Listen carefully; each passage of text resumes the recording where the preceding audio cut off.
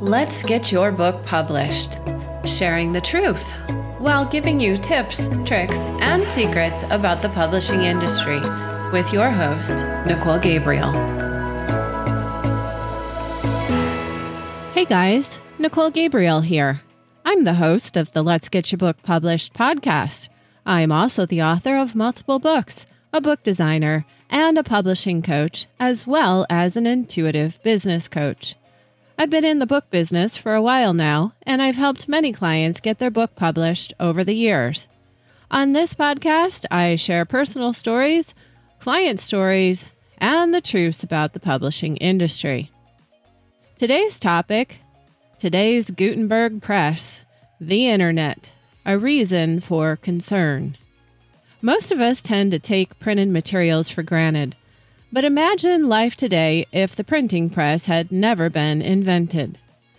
We would not have books, magazines, or newspapers. Posters, flyers, pamphlets, and mailers would not exist. The printing press allows us to share large amounts of information quickly and in huge numbers. In fact, the printing press is so significant that it has come to be known as one of the most important inventions of our time. It drastically changed the way society evolved. But today, technology is disrupting power structures. And I should make it very clear that I do have an MBA in technology management, so I'm very familiar with technology and how it's managed. The printing press changed power structures back in its day. The first printings were Bibles, and the priests that were reading to the public were creating bribery systems. You pay the priest so much, and you get your sins forgiven. But then the people not only started reading, but creating their own content. Imagine how content was selected if bribery started way back then. Also imagine if something was unreadable when created by hand, then later subject to print. How many errors might have occurred? The monasteries were given the power to scribe in silence in a special room called a scriptorium. In what was called the Dark Ages or Middle Ages, books were only owned by monasteries, educational institutions, or the extremely rich. Most books were religious in nature. If anyone was lucky enough to own a book, it was usually a Bible. Back in the late 1430s, a German man named Johann Gutenberg was desperate to make money and created something made of metal that resembles a modern-day rubber stamp, words on blocks. This would evolve from here. Of course, it is believed the first book off his press was a Bible. Interestingly, Gutenberg's invention made a dramatic impact when it reached the public. At first, the noble classes looked down on it. To them, hand-inked books were a sign of luxury and grandeur, and it was no match for the cheaper, mass-produced books. Thus, press-printed materials were at first more popular with the lower classes. Of course, eventually, this all introduced new discussions and the development of new ideas. Language, spelling, and grammar became more centralized as a result. One might say that the printing press played a major role in shaping the Renaissance, and this might be relatable to today's information age. We all have to pick our piece in this awakening, and yes, I intended to spell it that way. P-E-A-C-E, because I'm surrounded by books, information, authors, and how all this comes together on social media, in print, and marketing and distribution. I have much reason for concern, in particular over censorship. I have to put my voice where I have some knowledge, and this is where God placed me for now. I want you to hear me out and really pay attention to what the information and digital age is doing to attack the freedoms we gained after the Dark Ages. I mean, can you imagine? It was all the way back at the fall of Rome. This was forever ago. Yet we're teetering on this slippery slope today of losing our freedom of speech through the written word, the digital word, and technology scanning of information for censorship.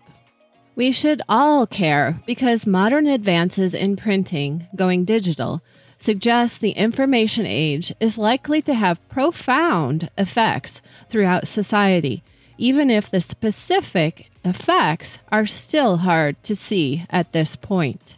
For someone paying attention, all these years later, we are now moving backwards into internet or Amazon-owned systems. And now that we don't have many physical bookstores, we have opened ourselves up to more censorship of content. Are we moving backwards? What was written in the past controlled people. In fact, it disrupted power so much it led to a 30-year war when people started rising up. The powers that were tried to hold on to the power that they had over the people. If you guys know me, I'm all about truth. Whoever defines the truth defines the narrative. How the narrative gets controlled highlights power structures. Control then becomes an installation of an infrastructure all about power. It can be said still today that much power has remained with the elite and the church, just like what we released ourselves from with the adoption of the printing press all those years ago. When you shut down debate that seeks to define truth with the idea that truth is relative, it's no longer about seeking truth, but about suppressing power. When there is no such thing as truth, you can't define reality. The only thing that matters is power. Power defines reality. Shutting down the debate is to control power. It's really quite simple. I'm guessing you know about Orwell's 1984. For those that don't, it's a novel and cautionary tale that was published in 1949. Thematically, it centers on the consequences of totalitarianism, mass surveillance, and repressive regimentation of people and behaviors within society. Orwell, a democratic socialist, modeled the totalitarian government in the novel after Stalinistic Russia and Nazi Germany. More broadly, the novel examines the role of truth and facts within politics and the ways in which they are manipulated. This is a literary example of political and dystopian function. Parallels have been drawn between the novel's subject matter and real-life instances of totalitarianism, mass surveillance, and violations of freedom of expression, among other themes.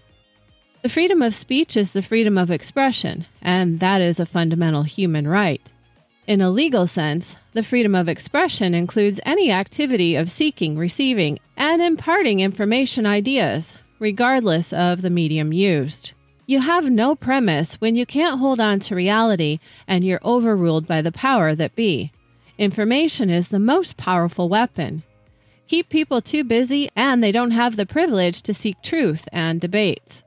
People are busy trying to live and survive. Media and other power sources are peddling the agenda and maintaining power. It becomes challenging to define reality. And when there's no time, then you have to pick and choose where you get your information, no matter the topic. But when companies like Amazon start taking away bookstores and going digital, then we start to have a monopoly over information. I'm not real sure how many of you predicted this kind of thing back in the introductory days of the internet. I think most of us were excited because we saw the positive usefulness of fast information, quick shipping, and a place where everyone knew to go to buy and sell. But we've got a bit of a monopoly now that's knocked many out of business and digitized the printed book. Once our content becomes digital, now we have placed it into an environment where everything is scanned, searched, and given a green, yellow, or red light in terms of how it fits the narrative of those in power. What many don't see is that the narrative is a carefully chosen story to aid in more power and control by the elite. Bestsellers from the big publishing houses are chosen when the author and the content of the book they've written fit the narrative. The self-published book is in effect a great threat that opposes the narrative. Can you see where I'm going with all this? We have a real reason for concern. Now, the other issue we face as a self-published author is gaining credibility when we go against the system's chosen narrative. We are a threat. But if a system were to come out that told new authors that digital was the way of the future, say, for example, the ebook, then we could be monitored and controlled. Our books could be subject to particular algorithms in the Amazon system, and our books get hidden. I know, for example, the longer my books are out, the harder it is to find them. If you punch my name into the Amazon search bar today, you'll find all kinds of books that aren't mine. It didn't used to be that way, and only one of my books will generally pop up on the first page. They don't all link in my Author Central either. I just launched my audiobook, so that one is generally the first one that comes up today. It's kind of weird because there are no other authors with my exact name, but there are Nicole's and there are Gabriel's. If they really wanted my books to be found, wouldn't you think this would return all instances of Nicole Gabriel? The back end of the algorithm is something many have tried to figure out, and Amazon keeps that information very secret. I'm telling you it's because of the narrative related to power. Yeah, I know, crazy kook conspiracy theorist. Now, the other issue we face as a society is that we tend to trust those put in power places. We tend to gravitate toward the showboater, the extrovert, the showy loud leader. We don't tend to follow the thinker behind the scenes. And no matter how we've tried to train ourselves otherwise, we tend to seek out others that are beneficial to our lives. We generally have a take attitude. What are you going to offer me? And this is kind of by design. People are kept so busy, so they don't have time to dive into false narratives or to challenge it either. I think all of this is changing, however.